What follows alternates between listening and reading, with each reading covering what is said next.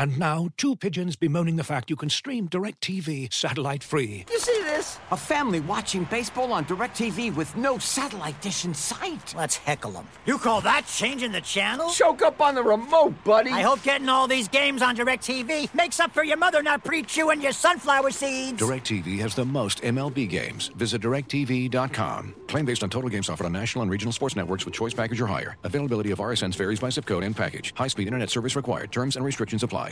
I want to tell you a story. It's a story about a scandal, broken relationships, gossip, rumors, money, corporate rivalry, and a broom.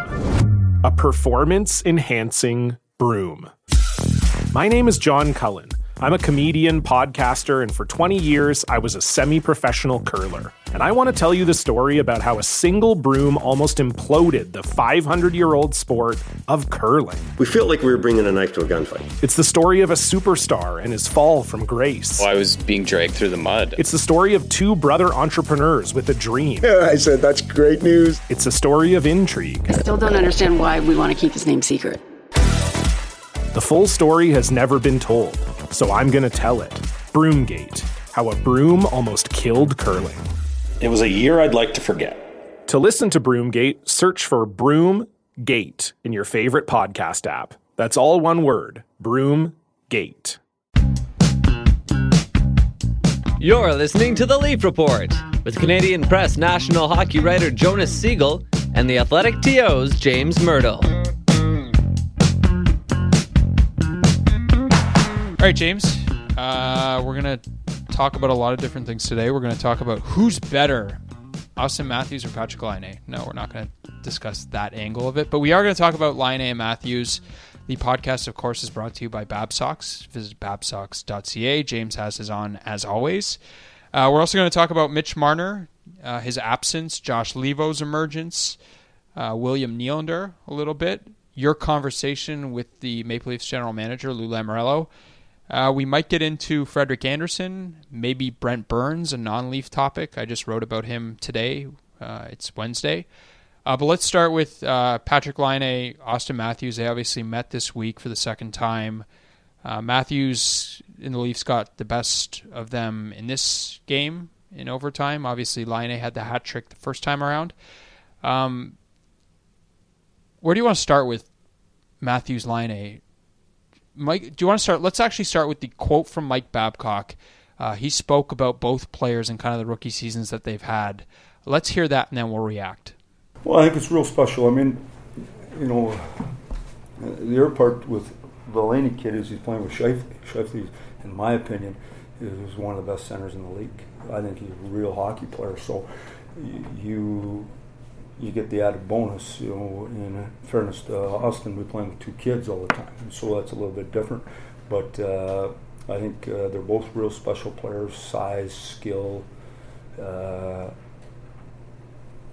look like they're going to be significant generational type players as long as they got the drivetrain to keep working, and they look to me like they both do, so they're exciting to watch. Okay, so Mike Babcock talking a bit about just the different players that each guy plays with. How much do you think we should factor that in when we're kind of evaluating both rookie seasons?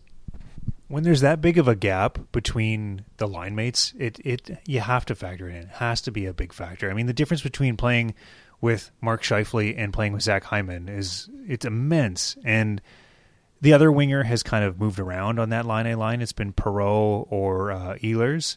Those are both good players. I mean, Perreault is a really underrated two-way player. I mean, he's a guy that does really well in terms of possession, and I'm sure he's on that line to make it better defensively.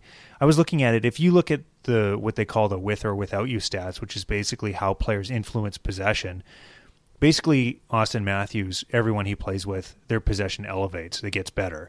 And as a possession player, he's in the 53, 54% range, higher with some guys, lower with some other players. When he's away from Hunwick and Polak, his possession's very, very good, as you might expect. And he's played, last I looked, he's played about a third of his ice time with Hunwick and Polak, which is a lot, because he's not getting out there with the top defensive pair, because that's typically Kadri's getting out there with the top defensive pair because they're doing the shutdown role a lot of the time.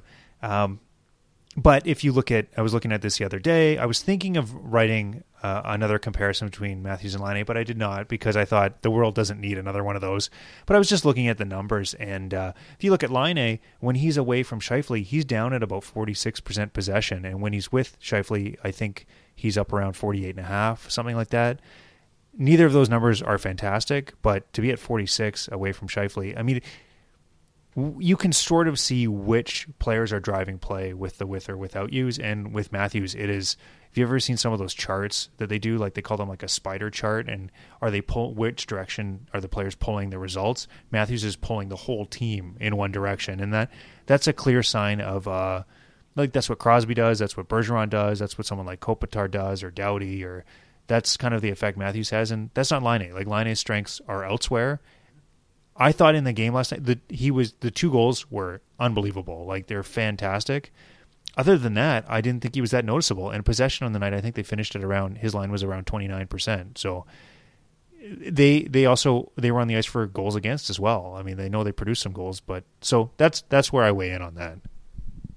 I guess why you have to, like, what kind of gets misconstrued sometimes when we talk about this stuff is that we're putting down Laine, and that's not it at all. It's just when you're really trying to separate like how good each guy has been, these are all the little things that you have to factor in. You have to factor in who he plays with. You have to factor in his position. The fact that Matthews is a center and has been going up some nights against top lines, you have to factor that in. All these little things matter when you're trying to get at it. It's just with Laine, and the weird thing is, so last week I was thinking of like, I do this weekly column and I try to come up with a unique idea. And I'm like, the Calder Trophy race is really close. Like, how do you sort between Marner, Matthews, Laine, and forget about all the other rookies? And then just before I noticed, the Leafs and Jets are playing on Tuesday night. So when you're kind of looking at both guys, don't we have to kind of separate all these little things and say, you know what? Laine has been really, really, really good in terms of like scoring. Like he's putting up numbers like Ovechkin did in an era where it's harder to score. You mentioned the goal he scored on Tuesday. Few guys, 2 goals, but like one of them, like I don't know how he gets it off that fast. Is there any argument you could make that would say that Laine has been the better rookie and the best rookie? Like, could you, if you were to play devil's advocate, make that argument?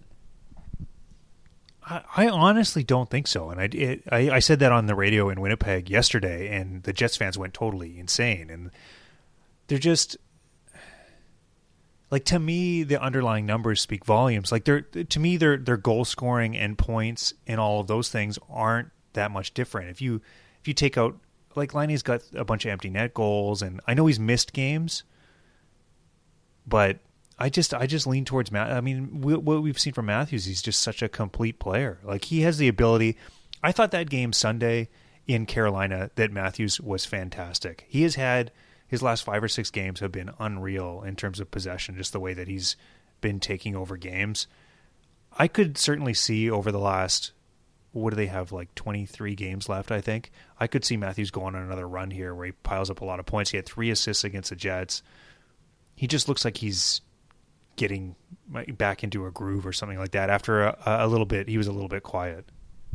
Could you make an argument, and for people who think that Laine has been the best rookie, they will not like this question, but could you make an argument that Mitch Marner's actually been better than Laine and actually been the second best rookie, or does that become like, I don't know, it's Toronto bias and everything like that? Has Marner not had the same effect on the Leafs that maybe Laine has had on the Jets? I mean, you look at what he does in their power play, you look at how he's propped up Van Riemsdyk and Bozak, you look at some of the passes that he makes.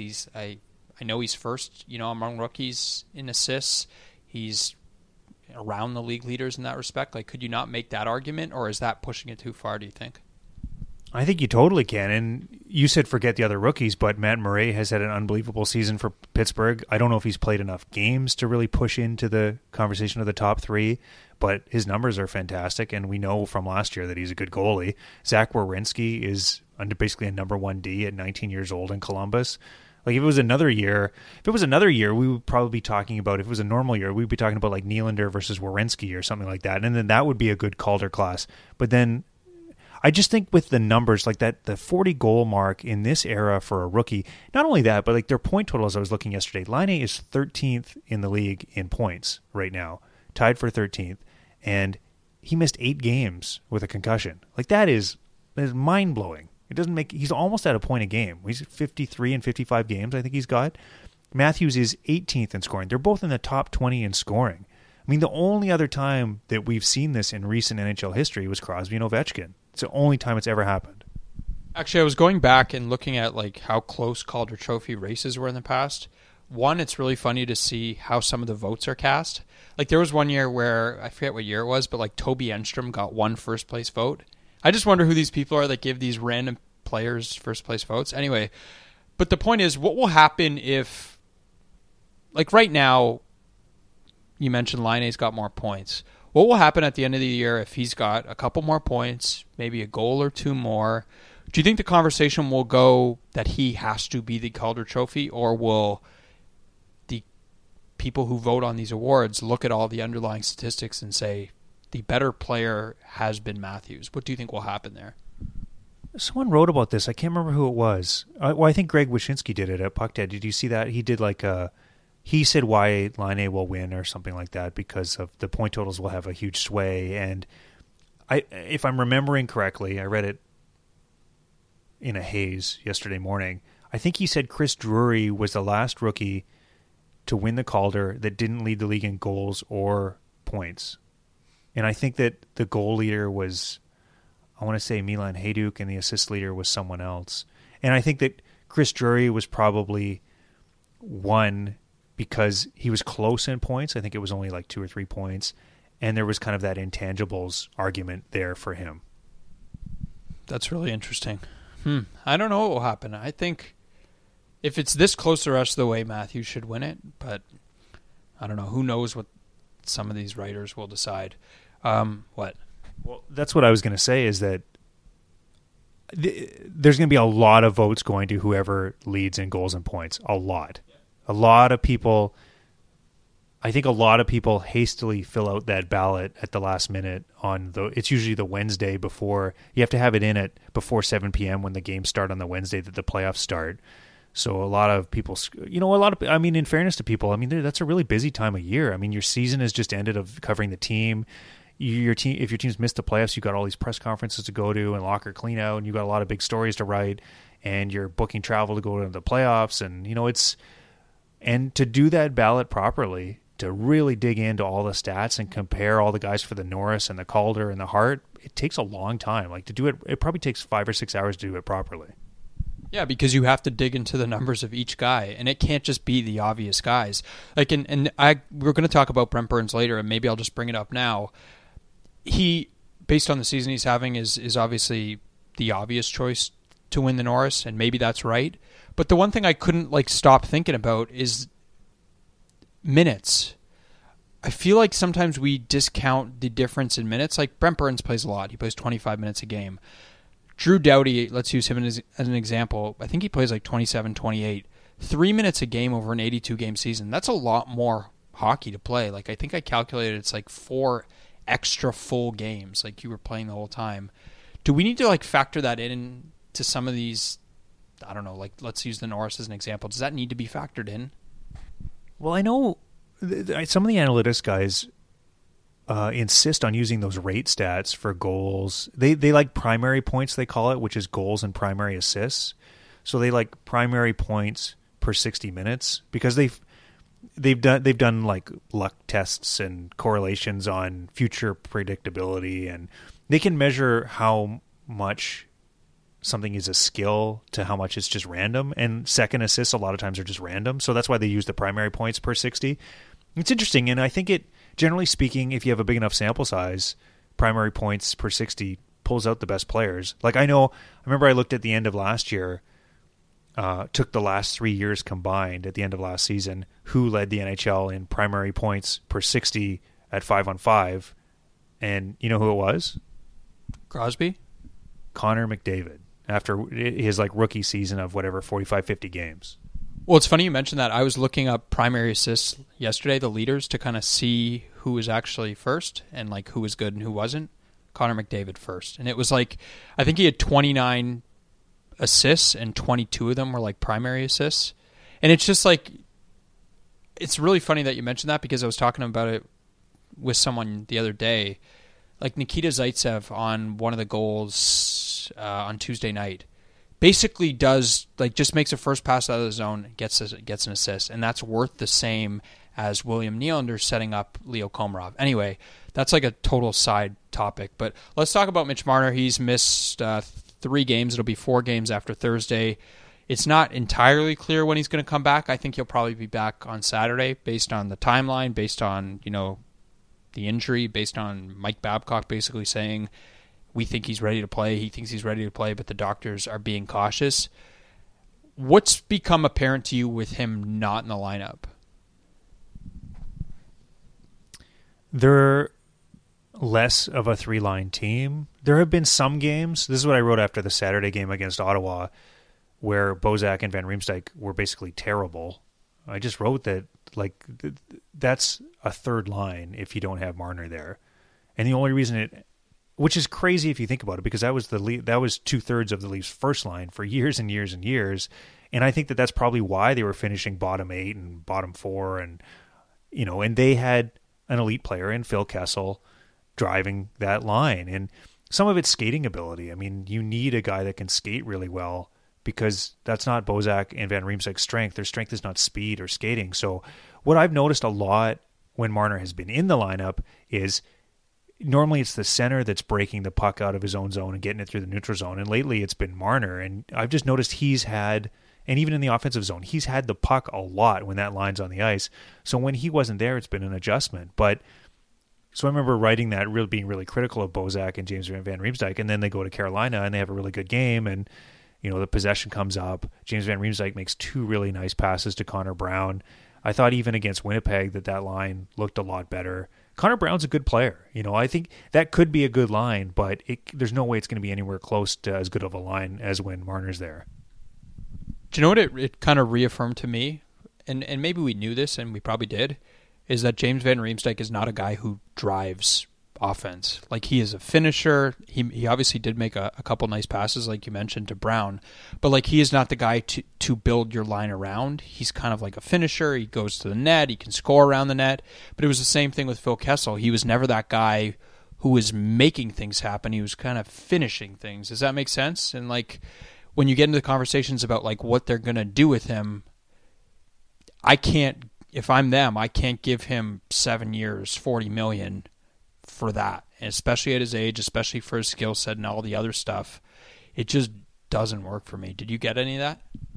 Yeah, I mean, I've been saying that for a couple months, and people are like, you're crazy, like, they're going to have to replace this and whatever, and it's like, yeah, they are going to have to replace it, but I think you could bring in a Kapanen or give Levo more ice time, and it's not going to be as good as James Van Riemsdyk. Like, no one's saying that, but if you're paying those guys $1 or $2 million a year, they don't have to be as good because you're freeing up cap space elsewhere. I mean, the concern with Van Riemsdyk is at 4.25, which he makes right now, he is easily fits on your team. He's perfect, but he's 7th on the Leafs in even strength ice time among forwards.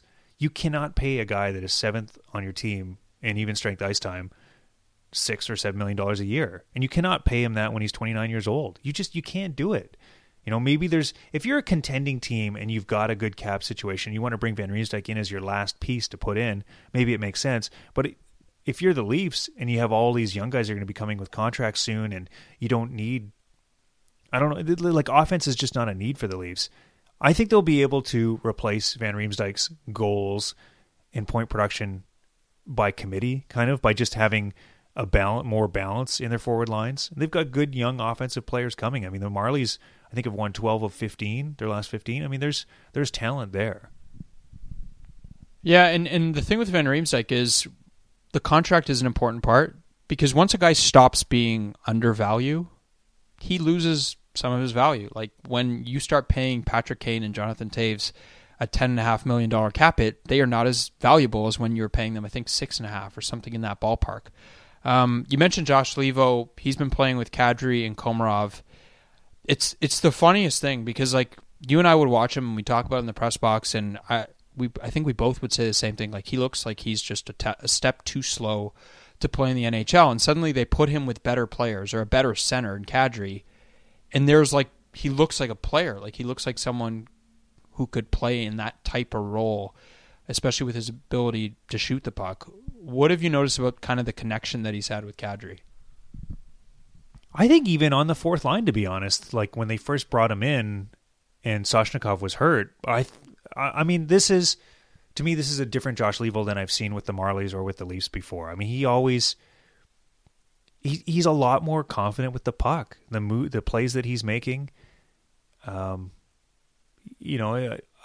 a believer now that Josh Leivo, I always thought he was kind of going to be like a specialist that you would use on the power play, and he would be kind of like a 12th or 13th forward, and because that's what he's been in the past. But he's clearly worked on his game. He's clearly gotten better. I think this is a sign of that development can have an impact with a guy like that. And he's not just a shot anymore. His possession has been fantastic this season. I think he's at like almost 60% in the, what has he played, 9 games? I'm a believer, and it's an example of chemistry is a thing too. I mean, Kadri has played very, very well, and it hasn't been talked about probably enough. I mean, he's just been very involved. I like the way he played against Winnipeg, in that not just like the nasty stuff and all that, but like he puts his head down and goes to the net sometimes now, or like he's added some elements to his game that are really, really good. And that line with Komarov and Leivo, I mean, they're hard on the forecheck. They were cycling a lot. It was their best line against Winnipeg. Yeah, and we should talk about Kadri just based on the year that he's having, and it's kind of gone a little under the radar, maybe just because of the young guys, but the offensive numbers are obviously there, but the role is obviously a big thing. It's funny, Chris Johnston, our buddy, is writing a story. It might already be up by the time you listen to this, but he was talking to me about Kadri's kind of evolution in Toronto and just how much crap went on for a while, how many times it looked like the organization wasn't sure what they wanted. There was like this suspension, there was like the Dallas Aikens calling him overweight. Like, there have been a lot of like flare-ups with Kadri. And speaking of like being patient in development, if they didn't exercise patience with Kadri, they would be in a much worse position, because he is like perfectly suited to play the role that he's playing now and presumably will play. The guy who can go against other top lines if you need him to, who can give you some offense, who's good on the power play. He's feisty, like he's got an edge to him. I don't know that this could have worked out better. And it's funny, like you go back to that Brendan Shanahan presser type thing where he says he's suspended, then they give him a 1-year contract and basically say put up or shut up. This evolution that he's had in his career in Toronto is just crazy, I think. He is. The last I looked, he had more goals than Malkin, more goals than Tavares. I wrote, I think it was a month ago, how Kadri has arrived as an elite goal scorer, and the reaction from other fan bases in Canada was like, how can you call this guy an elite goal scorer? It was like, well, look at his numbers. I mean, he's like top 15 in the league. He's on pace for whatever it is, 32 or 33 goals. The interesting thing with Kadri is that the analytics on him were always really positive. They always really liked him. I always thought that he could be a good second line center, and now it looks like he can be a fantastic second line center behind Matthews. I mean, that's what you want in the NHL, is like real strength down the middle. And I think that if you're a Leafs fan, you should hope that the depth next year is Matthews is your number one center, maybe upgrade one of his wingers or even two of his wingers in terms of just giving him better players to play with. Kadri's your second line center, and you can debate which one you play against the gets the tough matchups at home. And your third line center should be William Nylander, and let William Nylander just destroy third and fourth lines. I mean, I think that would be such a dangerous combination for other teams to try and handle. The one thing you didn't mention with the goal scoring is his shooting percentage is a bit high. Like, it'll probably come down, but like, I think you and I both agreed earlier in the year that he looks like a guy who's just going to be like a 20, 25 goal guy every year, 50, 60 points, which is really good. And it's funny, like you think of other teams that are trying to find that type of person. And I don't know if this is a perfect comparison, but like I was thinking of like Ryan Nugent-Hopkins in Edmonton, kind of trying to be that type. And like, there's just something that's like not the same. And I don't know what that is. And maybe it's like he's kind of got the perfect combination of everything you'd want in that role. Like he's got some skills. So like when you put him against another top line, they have to worry about his offense. They have to worry about him playing in their zone. Like, you know what I mean? Like there are all those little elements that kind of make it work for Toronto. And then you think of the contract that they signed him to. Do you think it was a mistake from the Kadri camp to take that contract? Like given how this year has gone, would it have been better to take a short-term deal? Or do you just say, you know what? Security is important. I know I want to be here. If the team's going to win, this is a good contract for me and them. I think you and I discussed it at the time when he signed. And I mean, you know what it is? It's a sign of how much he likes playing in Toronto, how much he wants to be a Leaf. I mean, he's a local kid. For all of the garbage that you're talking about that he's taken and all of the knocks and all that, you know, he really wanted this. And I think you have to give him a lot of credit for the work that he's put in. He has gotten better, even though there was always that underlying talent. The interesting thing with Kadri is he's always been so supremely confident in himself and his abilities. You know, like I look at his OHL numbers and they're good, but they're not like there's players that put up numbers like Kadri put up in the OHL that don't become what he's become. To say that he's a really great second line center, you look at the goal scoring and the guys that he's outscoring. I mean, he's a key part of the top power play unit. You know, there's a lot of things that he's bringing to the table. I mean, you can make the argument that he's one of the, I'm trying to think of the right number to put him in. I mean, what, top 60 forwards in the league, 40 forwards in the league? I mean, like he's there. He's in that group and he's put himself there. Well, I was trying to signal to you like top 40 centers. Maybe he's, I don't know, maybe top 30 centers. I don't know. Like I don't know where he falls in that ranking, but anyway, big thing for the Leafs, like that he is that guy, because I also think what we didn't hit on, and you maybe touched on it, is expectations are more in line with what they should be. Like the expectation never should have been that he's going to be your guy to be your number one center of a cup team. That was never going to happen. And yet because there was no number one center who filled that role, people were always like, well, can Kadri be that guy? And that was never reasonable. And now it's like it's reasonable. He's going to be the number two. That's really good. It's important to have. Anyway, let's move on. We got a few things to get to. I want to talk about your conversation with Lou Lamoriello. How much fun was that? You know what? It was fine. You know, everyone's joking about it and everything, but it's fine. I think I have a good relationship with Lou, and I thought he hadn't really given an in-depth interview like that in quite a long time this season. I can't remember the last time that he did. I think that there's a little bit of an aversion in the media to talk to him because he doesn't say a whole lot, but you know, I think it's worthwhile to do once in a while. See, there is definitely that notion in the media. I think it is important as in our job to ask him questions. It's his choice whether he wants to answer them honestly, but it's our job to actually ask and make sure it's on the record. He is very good at saying a lot of words and sometimes saying very little at all. I think he's really good at sometimes playing the media that way because he sounds nice. He, speaks to you friendly, like politely. What did you ask him that you wanted to know but didn't end up getting an answer to? Like, what was the one thing you didn't find out that you would have preferred to know? Maybe more about the relationship with Kyle Dubas, I think is interesting. You know, we don't know a lot about that. We don't see Kyle around very much anymore. I get the sense that he's mostly involved with the Marlies. It's an interesting situation where Lamoriello's got 1 year left on his contract as the GM. That's the other thing I wanted to get an answer to. I'm not sure if I asked Lou the right way or not, but I just said, what's the plan after that year on your contract? And he wouldn't discuss it at all. It'd be interesting to know, does he plan to be the GM long term? Because people that know Lou say that he's never going to give up control. That's, people that know him well say that they're going to have to boot him out of there to get him out of that role. Like he's not going to turn 81 and be like, oh, I'm not the GM anymore. So he's 75 in October.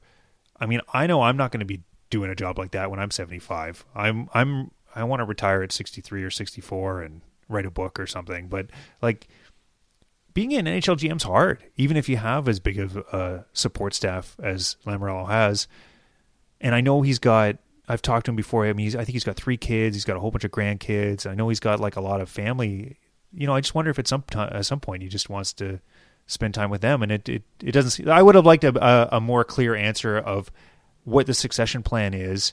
And I think the concern for the Leafs is going to be that if there's never an opening, Kyle Dubas will go somewhere else.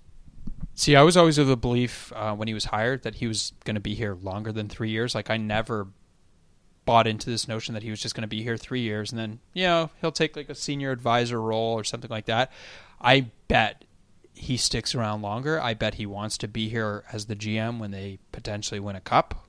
I don't think he's going anywhere, and I think it kind of creates potentially like an uncomfortable situation, because if it gets to a point where Brendan Shanahan feels like he needs to make a change, is he going to be willing to move Lou Lamoriello and not necessarily fire him, but move him into a different position? We know how close that relationship is, or seems to be.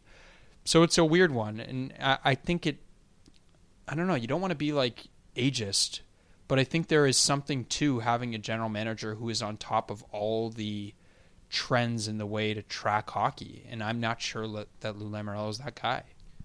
I mean, I think we have to be fair in that he's done a relatively good job with what's been in front of him so far. And I mean, I think that Leafs fans have been kind of abused by how bad their management has been for so long. I mean, from Ferguson to Burke to Nonis, I mean, there were so many mistakes that were made by that front office that, it's been kind of a breath of fresh air with how reasonably intelligent, the Leafs a lot of times make moves now. It's like, yeah, that makes sense. And there's a lot more going on in the front office too than just, I think, Lou deciding everything. I mean, I think Mark Hunter has a voice, and I think Babcock has a voice, and I think Kyle Dubas and the analytics team have a voice, even if it's probably a smaller voice than guys like you and I would probably want to see in an organization. I think that's healthy.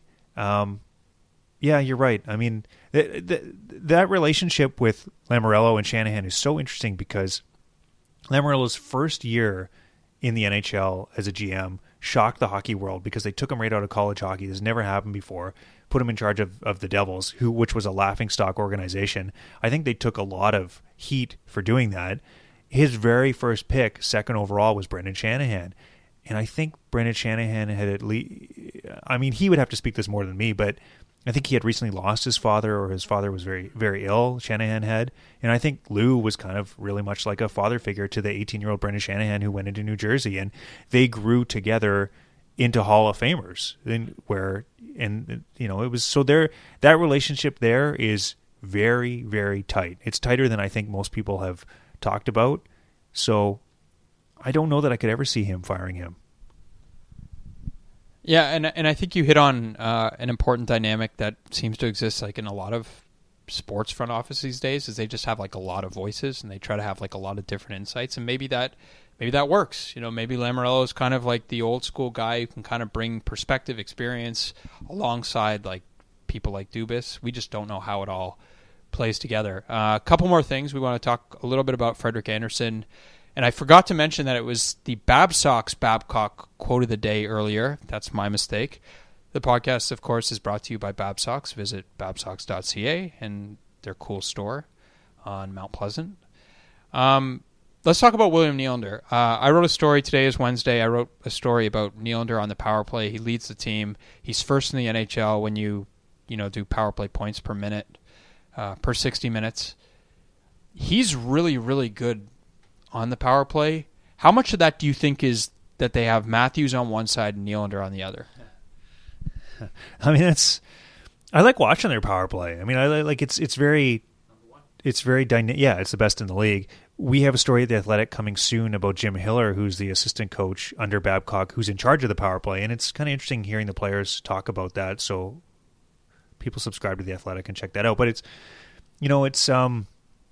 part of it's personnel. They have so many good offensive players that, like, the number one unit, the best unit of late, hasn't even been the unit with Matthews and Nylander on it, which is crazy because, like you said, Nylander's one of the highest scoring power play players in the league.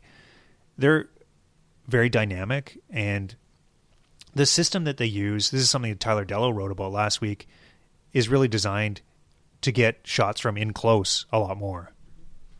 Well, yeah, when you have the 4 forward look and instead of having the 2 points like the way it used to be done, you don't have as many guys just loading up for point shots. Like that was when I first started covering the NHL, that was like how every team did it. And now it seems like more and more teams are going to this 4-forward approach. The thing with Nylander that I think is really impressive and like sneaky impressive is how quickly, and it's not just power play, but how quickly he gets his shot off. Like there's the game against Ottawa last week where Matthews like sucks in the attention of all 4 centers, and then he fires it cross ice through the seam to Nylander, and he has to like catch the puck, receive the puck, and then fire it quickly and basically like he almost makes it one motion. So he does that really well. And then, from looking at some video and stuff of him, he scans the ice really well. Like he sees the ice really well. Like there was the goal he set up to Komarov on Tuesday night where he's just waiting. And then like he's just above the goal line and he makes the pass to Komarov. And he told me like he just saw him kind of sneaking in and then made the play. And if that play wasn't there, he was going to shoot it.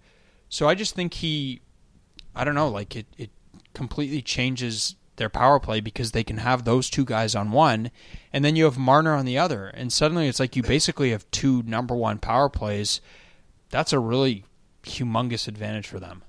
They're playing about the same amount of ice time all year too, so it's really, really. I think you hit on it perfectly with Nylander. It's his spatial awareness, which is unbelievable. And his dad had that too. I used to really love to watch Michael Nylander with the puck. Like he was such a good passer. It's like they used to say about Gretzky that like he knew where every fan was sitting in the stands and all that. Like hockey, I think spatial awareness is, Connor McDavid has it too. If you watch the way that he plays, he can think at such a fast speed. Nylander, when you give him, he likes to use, and you could really see this with the Marlies, he likes to use all of the offensive zone. And I think playing on the power play allows them to do that because there's more room there, because there's one fewer player on the other team. The other team's in like a box. So when you use a system that the Leafs have where they've got basically 2 guys in front of the net, 1 defenseman at the back, and then you've got Matthews and Nylander as your like freelancers on the wing, there's a lot of space out there for Nylander to use. He can come all the way down to the goal line. He can come all the way back to the blue line. They can shift all around. He's super comfortable having that space. That's what he wants. Yeah, and what he's really good at is like slowing it down. And it's the same thing with Matthews. They can have the puck like in really, really tight quarters and be under pressure and not panic and like be able to kind of slow things down, see the ice. Like that goal I mentioned, like he's just waiting, and like the Jets are kind of like trying to figure it out. There's 2 guys at one point kind of coming his way, and he's just waiting, looking, waiting. And, it's funny. I was talking to Leo Komarov about it, and he says sometimes they play around too much, like him and Matthews. Sometimes they're trying to do too much. But he said, like, the way he sees the ice, the plays he can make, the ability that he has to handle that space is top-notch. Last thing before we go, we've talked a lot about Frederik Andersen, so I'm not sure how much new territory there is. He's still struggling. Mike Babcock did not sugarcoat it after the game on Tuesday against Winnipeg. He basically said, they bailed out Frederik Andersen. When does this start becoming like a bigger issue in the city? Is it if they start losing a lot of games? And obviously they have lost some games recently. You know what's really interesting with goalies? And when I first started covering the team, the Leafs were in that stretch where they had just like the most brutal goaltending in the league year after year. Like there's a huge portion of the fan base and the media that won't blame the goalie. Like it used to be Gustafsson and Jaguar and Toskala, and people were like, "Oh, but the Leafs are bad defensively." It's like that does impact what's happening with a goalie for sure. But if Frederik Andersen, I think in his last 9 games, his save percentage is like .876, or that's since January 1st. .894 since January 1st. Like, that's not all bad defense. And like, so I'm tweeting during the game Anderson's numbers, and I'm putting them out there, and I get a lot of responses. People are like, "Why are you going after Andersen? The defense is bad. He doesn't have a lot of help." And then we go to the post-game press conference, and one of the first things Babcock says is Andersen sucked. Is not what he said, but like that's basically what he said. We had to bail Freddie out, and some games he bails us out, some games we bail him out. His numbers are bad enough now for a long enough stretch that it's costing them points, and it might cost them the playoff spot. I mean, they need him to be for the money he's making, they need him to be a league average goalie, and his numbers now are lower than that. I think he's at .913 on the year, and it's been steadily coming down. He's been very, very streaky. Brutal first month, really good middle 2 months, November, December, and then bad 2 months again. They need the good Anderson to show up here real quick because McElhinney has outplayed him, which is insane. Well, you just can't have it both ways. Like, you can't. The point of having a good goaltender is to make saves when there are breakdowns. There are going to be breakdowns like that. I forget. I think it was Jim Nill was talking about the goalies in Dallas, or maybe it was, I don't know where the hell it was, but it was some GM basically, or it was Carolina, and I think they were basically saying, we're giving up a lot of chances. It's not the goalie's fault. Carolina, for one, gives up the fewest shots in the league, and you have a good goalie to make big saves. Like, it's not just to make the easy saves. You and I both talked, even when he was playing really well, that we're not going to be able to judge this contract until 1 year's done, 2 years done, 3 years done. This could be like a simmering issue if this is what he is. If he's this up and down and all over the place, you need a better backup. They need a better backup. Like, if I've been looking at their cap situation, I think they have about $10 million where they can maneuver. I think they're going to trade Tyler Bozak, to be perfectly honest, and that'll free up more room. And there's an easy fit there if you move Nylander to center. But let's say they've got $10 million room. I think you've got $6 million you can spend on another defenseman. I don't know who that's going to be, but let's just say in theory they make a trade and they can add that much more money up for a defenseman. You've got $2.5 million I think you can spend on a really good two-way or defensive center, which is what I would do. I think if Brian Boyle's available and you can get him for 2-year contract at $2 or $2.5 million a year, you do it. The reason we talked about this last week, I don't need to go into that again, but like basically Babcock needs that guy. He needs a good center he can play on the penalty kill, because without it, it's really hurting the Leafs playing Ben Smith as much as they have been and playing the GOAT, and then they've got another $2 million that I think should be spent on a good backup goaltender. Like, don't go get a goaltender that makes $600 or $650 that you don't know what he is. Don't re-sign McElhinney. Like, no matter what numbers McElhinney puts up this year, no matter how many horseshoes he has up his ass and how good his numbers are, we know what McElhinney is based on his numbers the last 5 years. Get a good backup goalie. I think we did talk about this before, but like, I think they really got to spend the money and get someone that can spell Anderson more than this. But that really changes the conversation about like what he is. Maybe he's not that guy who can play 60 games and be like elite. Maybe we just know. Maybe he's just one of those guys who you sort of have to split a little bit, maybe a little bit tilted more, like not to the degree that it was in Anaheim for him with Gibson, but maybe in that same direction. I don't know.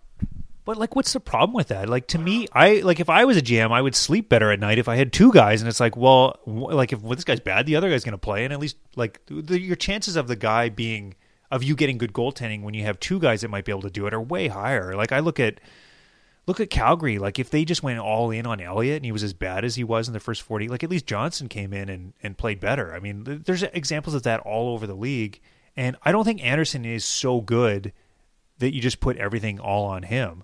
Maybe he plays 50 games, the other guy plays 32, but you get better goaltending than they're getting this year. Do you know what it is? Teams like to know that they have a guy who they can count on, even if that's not the case. That's why when a goalie plays well, they rush to sign him long term, because I think the fear is if we get good, if my team gets good, and we don't have a guy that we think can play the position, then we're effed. I don't know if I can swear on this podcast. But you know what I mean? Like, that's the fear I think teams have. Like, Jonathan Quick plays well in the playoffs, and they signed him to this 10-year contract because, like, we need to make sure that's the one thing we can't mess around with. We've got to have that goalie. You know what I mean?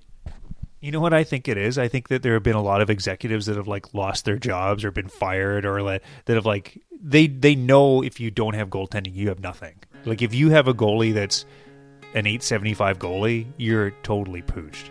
Well, look at all these teams that fire their coach. Like, there's people writing like, wow, they're this changed team. It's like St. Louis is a really good example. They didn't suddenly just become the good team again. Suddenly Jake Allen is playing out of his mind. Anyway, we've got to wrap up. We will be back next week. The podcast is brought to you by Bab Socks. James has got his Bab Socks on as usual. Go to babsocks.ca, check out the store, and check out next week's podcast, and then check out The Athletic. Good stuff there. Thanks. Thanks for tuning in to The Leaf Report. Follow the guys on Twitter at Jonas Siegel and at Myrtle.